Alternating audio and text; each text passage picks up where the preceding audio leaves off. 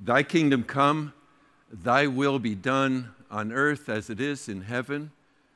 Give us this day our daily, what is it? Bread. Let's stop there and talk to God about that. Pray with me, please. Father God, as we think about that idea of give us this day our daily bread, our minds immediately turn to men and women who are not certain that they'll have daily bread today or tomorrow or the next day, and in some sense are going through very difficult times. And I think, Lord, because it's on the news of the people in Nepal, over 2,000 people, Lord, died. Aftershocks still continuing in that nation, and the death toll going up even in neighboring nations, Lord. So we pray for the people of Nepal and of other people, for other people in desperate times and circumstances who don't know where the bread's going to come from tomorrow. We ask our God that you would supply for them and that you would do that through people like us who have so much. We might reach out in any way we possibly can, Lord, to men and women around us who are going through the difficulties of life. We thank you that you supply. You do it in manifold ways, but you supply. We give you thanks, for we pray in Jesus' name. Amen. Give us today our daily bread. You have been given some pretty serious attention to the subject of prayer, and I thank God for that. I'm so glad. That's why I love Renaissance Church and why I'm a cheerleader outside of Renaissance Church, because I love the church. You've had a series of messages in which Clay has been presenting the truth of the Lord's Prayer as what we call it, disciples' prayer, you might want to call it. Doesn't matter. It's given by the Lord to us so that we can pray it. You've been having special times of prayer. You last night, some of you were probably here for the seminar on how to pray. You've been pretty serious about the subject, and now we've come to this piece in the prayer. Give us today our daily bread. Confession. I'm trying to learn how to pray that. I'm still learning how to pray that. Oh, I've said it lots of times. You know, I know how to say it. I learned how to say it a long time ago. It was a favorite in my Sunday school as a child. Usually sometime during the service on Sunday mornings, the pastor would have us join him in the Lord's Prayer, and so I'd say it then. I could say it very easily. I don't know if I said it as well as my Catholic friends who practice it so many times. If you're from a Catholic background, no disrespect, but you said it a lot of times at confession or after confession, didn't you? Yeah. They said it. I said it. We all knew it. We knew it cold, but I'm not sure how often I've prayed it. You know, obviously, I draw a line between pray it and say it. I think say it is what I did as a kid and what I frequently do today, either that prayer or some other prayer.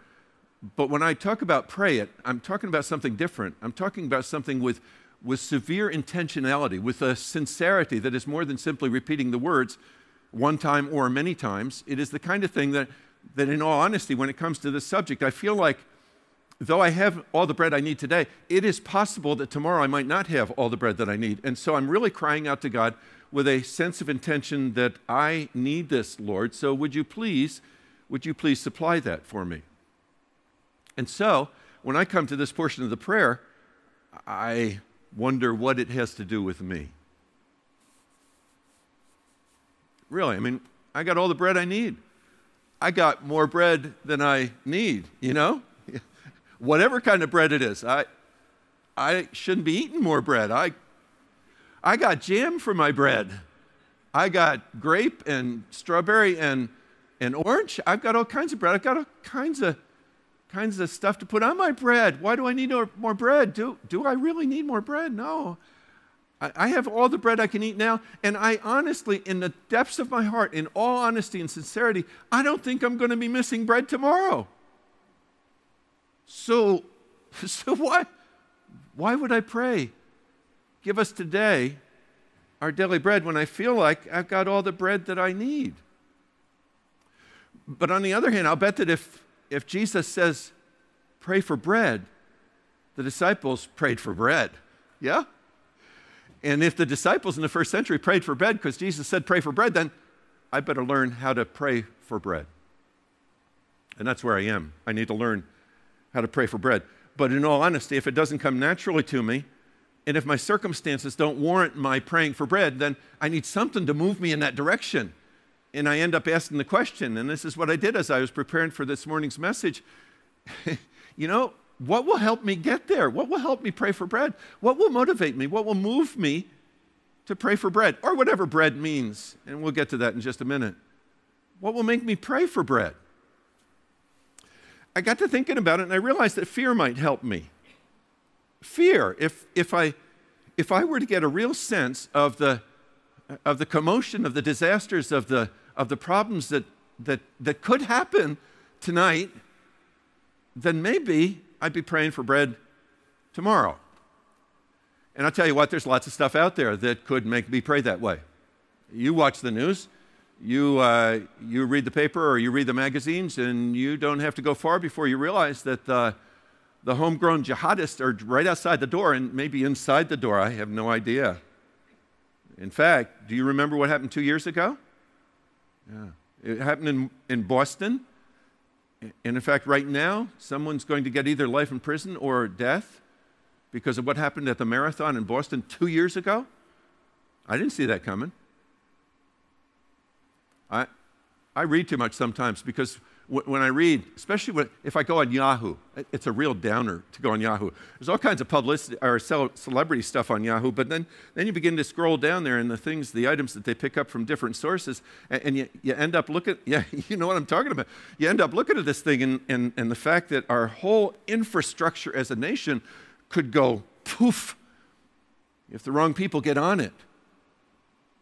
That could keep me awake and make me pray for bread.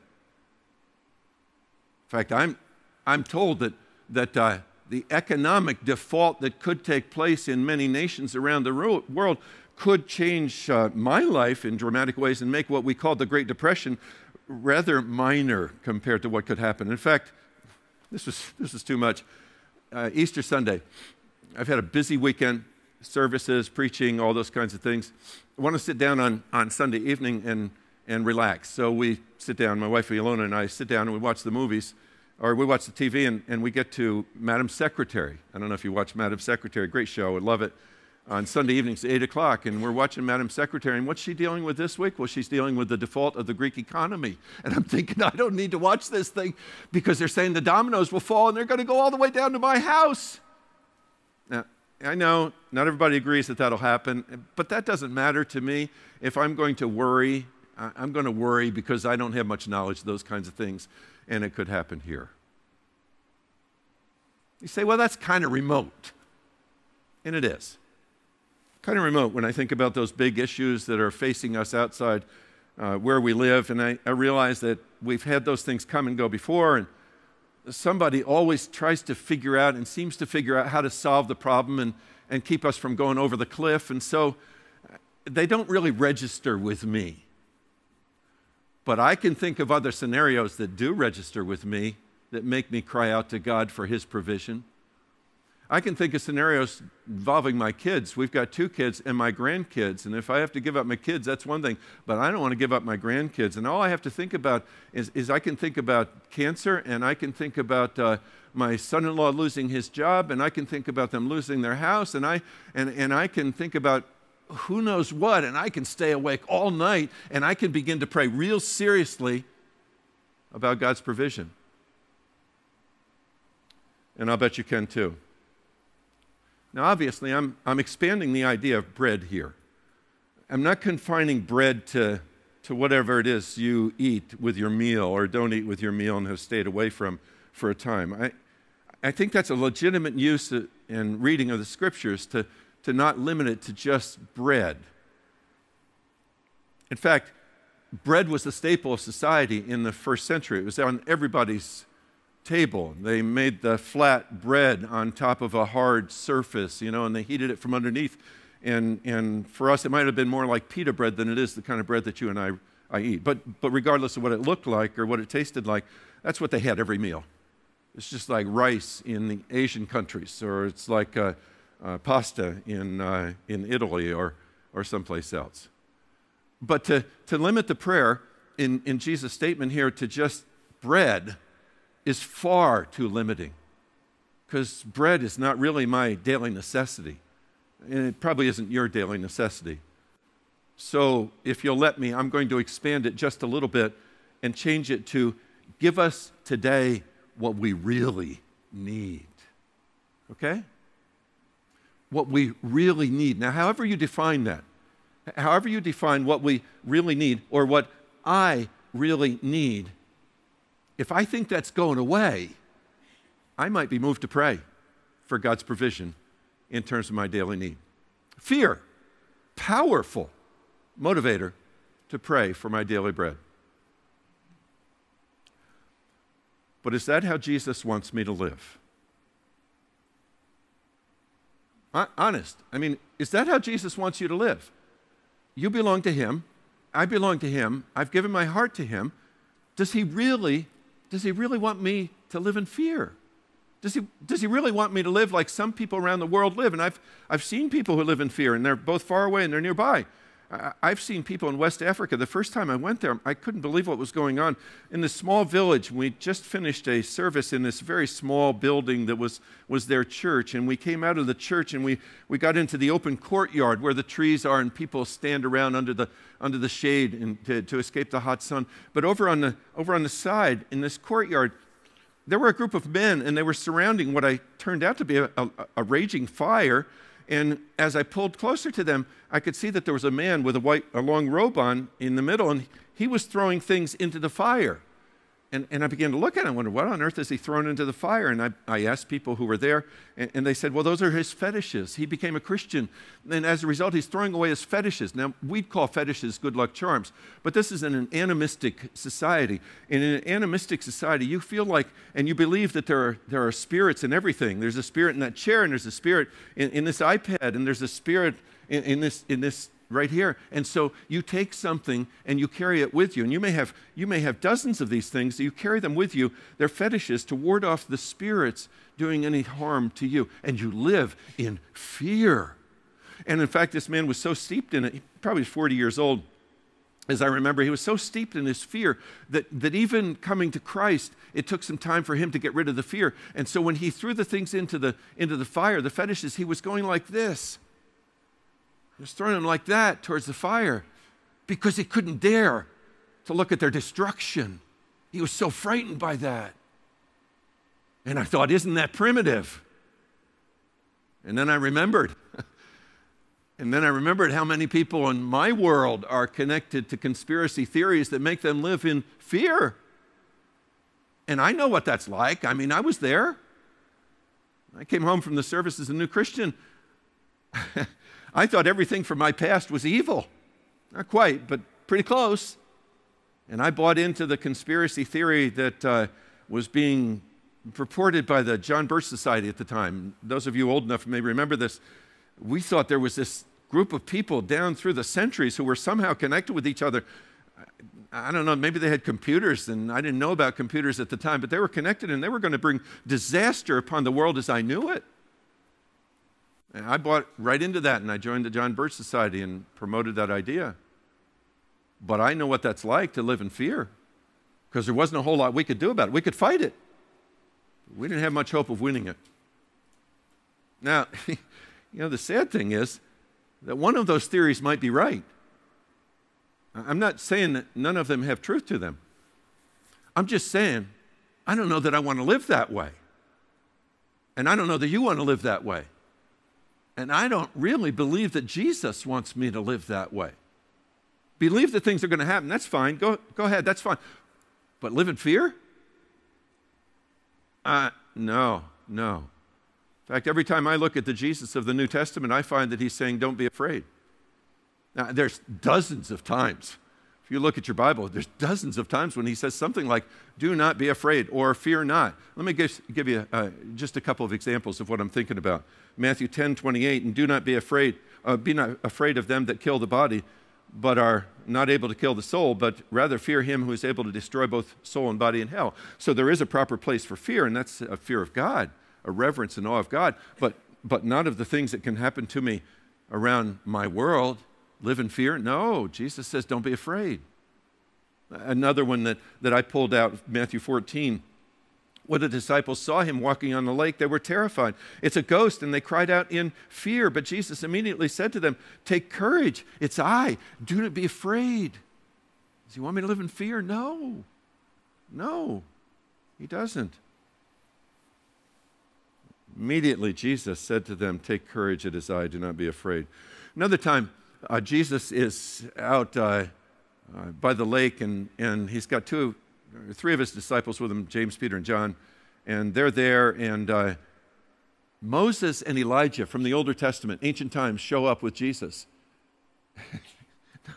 I can relate completely to the reaction of those guys. And Matthew puts it for us, 17:6 and 7. The disciples fell face down to the ground, terrified. But Jesus came and touched them.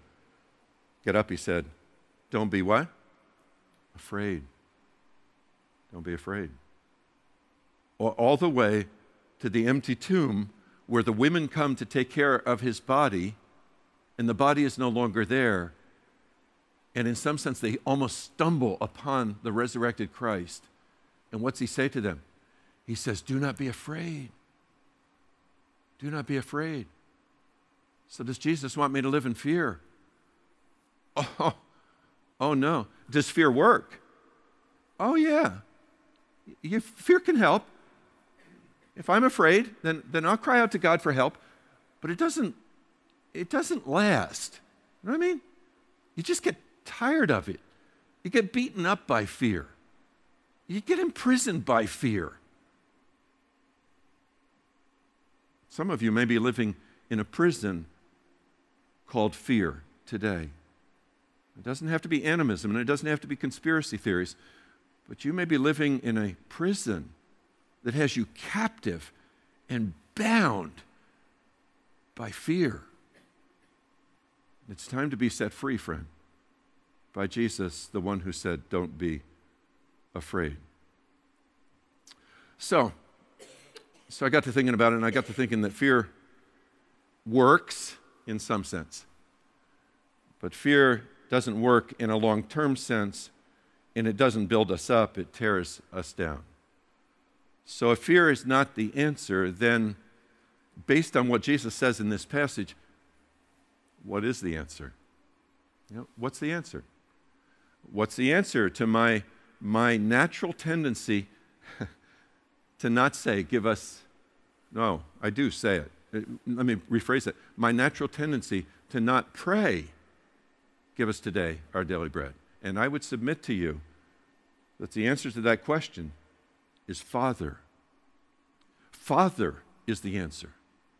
Abba is the answer. Coming to know a God who is not just a God out there someplace distant and strong and powerful and mighty, a creator God and sovereign God, but coming to know someone whom I call Abba.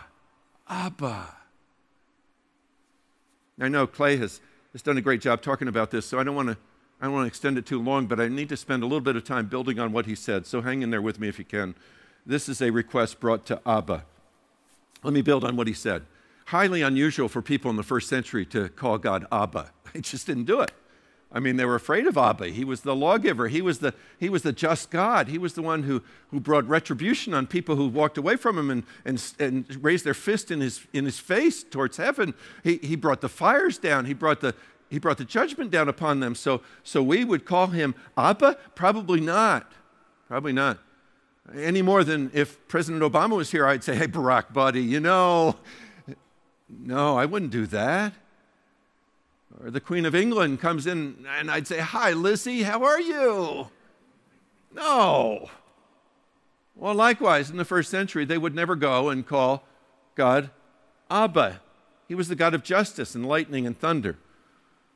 But this entire teaching in chapter 6 is about Abba, and even in chapter 5, but in chapter 6 in particular, if you go back to the first part of chapter 6 and you begin to trace in your mind chapter 6 verses 1 through 6, the chapter as it begins is about us getting off the center of the stage and getting off to the side so that Father can have the place of reverence.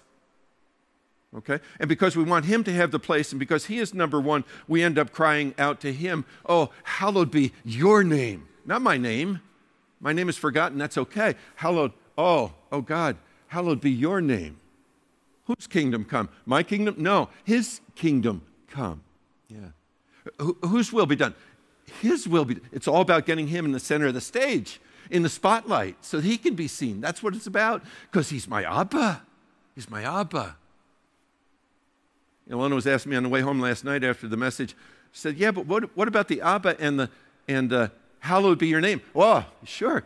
If you understand hallowed as being respect and reverence, that's the same kind of thing that I had for my dad, who was a good dad. She had a good dad. So she had him as Abba, but she also had him as respected. So they're not contradictory. This is not two gods. This is the same God. And throughout, he is Abba. When you get to verses 7 and 8, you know that he is the Father who knows ahead of time what we're going to need. And so, you go to chapter 6 and later in the prayer and you say, why would I pray about bread if he already knows about what I need? I'll get to that. But he's the Father. And he's the one who can satisfy my hunger with the bread that only his hand can bring, because he knows my need. He's Abba. He's Father. He's Father. In fact, I don't want to make this, I don't want to exaggerate, but let me just say to you that this is the issue. This is the issue to prayer. This is the issue to life. And it begs two questions. It begs one question, and that is, have you ever become Abba's child through faith in Jesus Christ? It didn't happen to me until I was 22 years old in the service in Japan. I had no idea what I was missing out. And the second question, if you can say yes to that you are Abba's child through faith in Jesus Christ, and you can remember, yeah, I placed my faith in Jesus and I trusted in him, then the second question is, are you praying like Abba's child? I didn't pray like Abba's child for a long time before that caught up with me. Then I realized what was my right as a child of the King of heaven. So, as far as I'm concerned, Abba's child makes all the difference. Now, that's the name of a book, by the way. I like to leave a book behind if I can, and I'd buy it for you if you want me to buy it for you. It's Brennan Manning's book, Abba's Child. And the beauty of the book is the subtitle, The Cry of the Heart for Intimate Belonging. I tell you, if you want to know more about being Abba's child, this is just a wonderful study and one that you would benefit from, I suspect. Abba. Abba. I say it's important. If it's important, then what difference does it make? I mean, what difference does it make if I approach God as Abba? Not as the God who is far away and powerful and mighty and strong. Yes, he is that. But as the God who has come close and is now this intimate friend and advocate and treasure called Father. Well, if I pray to him as Father, one of the things that happens is prayer becomes a conversation, because he's my Abba. Imagine this picture, if you can. This child, I don't know, 4 years old, 5 years old, needs to talk to dad, has some things on his heart he needs to say to dad, and so his mom takes him down. It's a time when he can go in and break into his dad's life, and so his dad is on the 35th floor in a corner office. The child walks in, and dad's busy with all kinds of important people around him. Everybody's dressed up, formal, big furniture. This little kid comes in, this big furniture all around. Dad's sitting behind this great big desk, and so he asks the people to be silent for a minute, and he puts the child in the big chair across the big desk from his dad. His father says, I've got a few minutes. What's on your mind? Well, that child will say what he has to say, but he's not praying. Now, change the scene if you would, please. Take that child home. His dad is now sitting with him at the kitchen table after supper is over, and there's nobody else around, and there's no clock around, and nobody's dressed up, and nobody's rushing, and that child begins to pour out his heart to his Abba. He's praying. There's a world of difference. And he doesn't even need to repeat himself. because his daddy's listening. There's no time limit. That's what I'm saying. That's what I'm saying prayer becomes if indeed I am speaking to my Father. That's what prayer with Abba becomes. I agree with Clay. In one of his messages, he said that these statements, these separate statements of the Lord's Prayer are really headings or topics to be discussed with God. They're not to be rushed through, and we say them as many times as we can, as quickly as we can, in the time period that we have. No, that's saying them. If it's praying them, then I stop and I said, oh, God, your name be hallowed, and I begin to talk to him about that. And if I go on to the next one, and then I talk about that, and I come to this one about bread, and I begin to talk in an expanded way about the things that I really think I need, Lord. Maybe I don't, but I really think I do. And I need to talk to you about it and get it off my heart and give it to you. That's prayer. And prayer, as a result of knowing that it's Abba who's listening, becomes a conversation. Second thing that happens if I'm praying to Abba is I pray with confidence that Abba's going to hear me because that's my Father and he knows what I need. That's my daddy and he knows what I need and he's going to take care of what I really need. Now, the reason I say that is because one chapter later in chapter 7 of Matthew, Jesus says, which of you, if your son asks for bread, will give him a stone, or if he asks for a fish, will give him a snake? If you then, though you are evil, know how to give good gifts to your children, how much more will your Father in heaven give good gifts to those who ask him? Well, he will, of course. Why would he hold back? He's my Father. He's my Abba. Ilona tells me a story about, she was a little girl, and she had a brother and a sister, and they would go to church, Sunday school and church at a church in the area on Sunday mornings. And the reason they were alone was because her mom was a nurse, and so she'd frequently work into the morning hours of Sunday. They couldn't go with them. Her dad was a milkman. He delivered milk door to door. And so he wasn't always available to stay with them, but he could get them there. And then he was the one who would pick them up after his delivery time was over, and they'd be waiting. Well, this snowy morning came, cold. Ilona, John, and Joanne are standing on the porch of the church waiting for Daddy to come. And everybody, you can imagine what this was like, everybody is saying, why don't you come inside with us? Oh, no, we'll give you a ride home, or we'll call your parents, or just stay here. We've got hot cocoa in here. Come on in, please. And Ilona can remember saying to them, no, my daddy said he'd be here. My daddy said he'd be here. Now, that's the confidence I talk to God with when I'm praying to Abba. My daddy. That's my daddy. Yeah, I know he's creator. I understand he's sovereign. I know he's all-powerful. But he's more than that. He's my daddy, and I can trust him. A conversation, confidence. It's kind of funny when I think about the next one. When I'm praying to my Abba, I pray with caution. And the reason why I pray with caution is because I know my heart.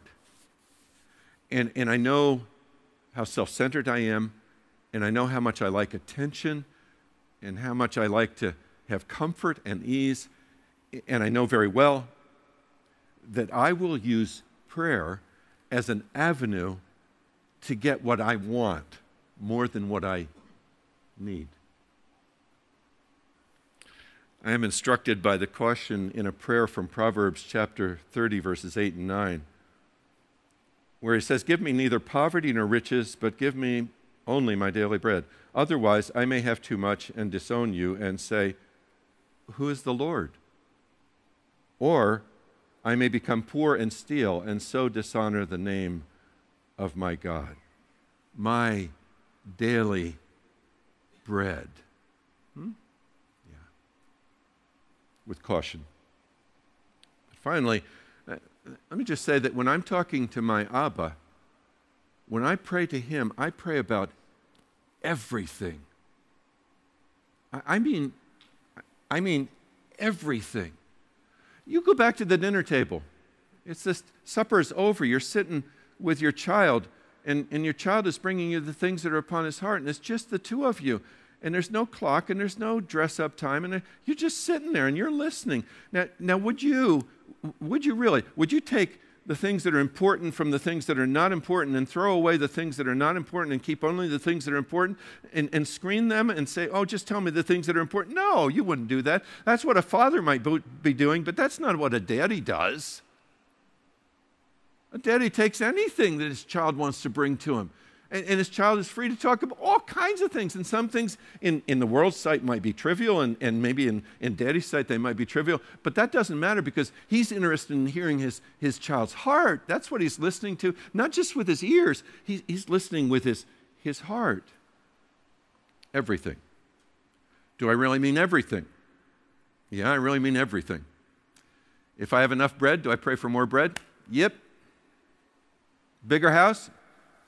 Sure. Another car? Yeah. New Harley? Yeah, sure. A boat? A corner office? Yeah.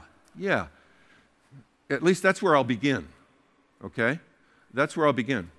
I will naturally begin with the things that are closest to my heart.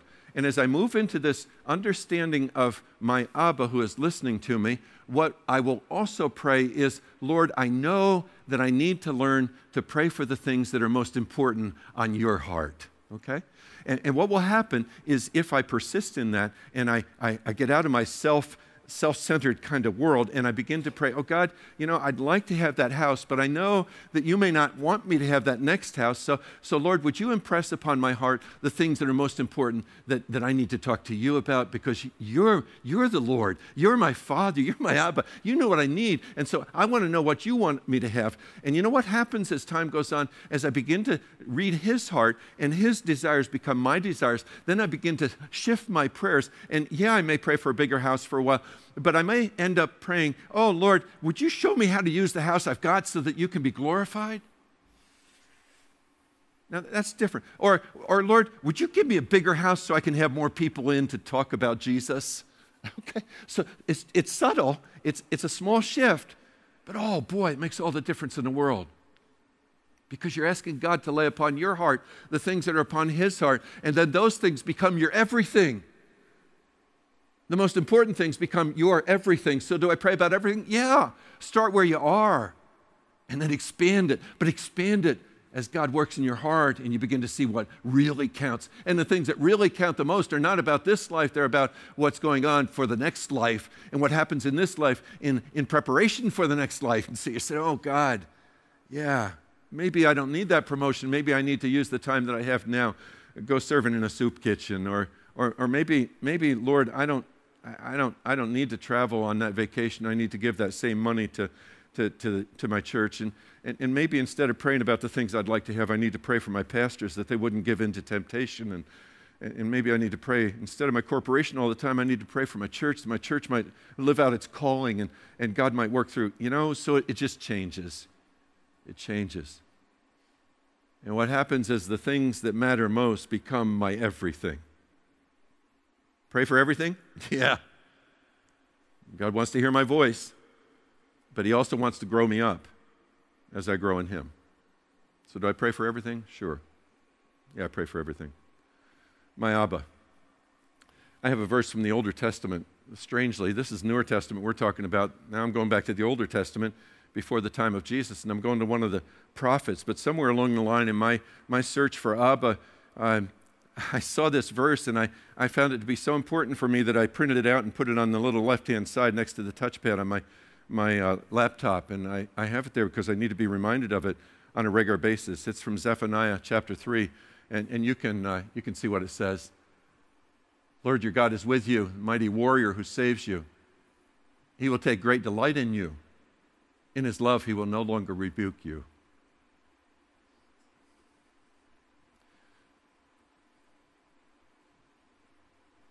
But we'll rejoice over you with singing. Say that with me, would you? The Lord your God is with you, the mighty warrior who saves. He will take great delight in you. In his love, he will no longer rebuke you, but will rejoice over you with singing. That's Abba. That's who I pray to. That's my Abba. That's my Father. And as that becomes more and more a part of my life, and soaks into the sponge of my life, then prayer becomes this conversation. Sometimes I don't say anything. Other times I have a request or two. Other times I just sit and listen and say, God, just impress on my mind and my heart what you need to say so that I can say it back to you, because I want to pray your prayers.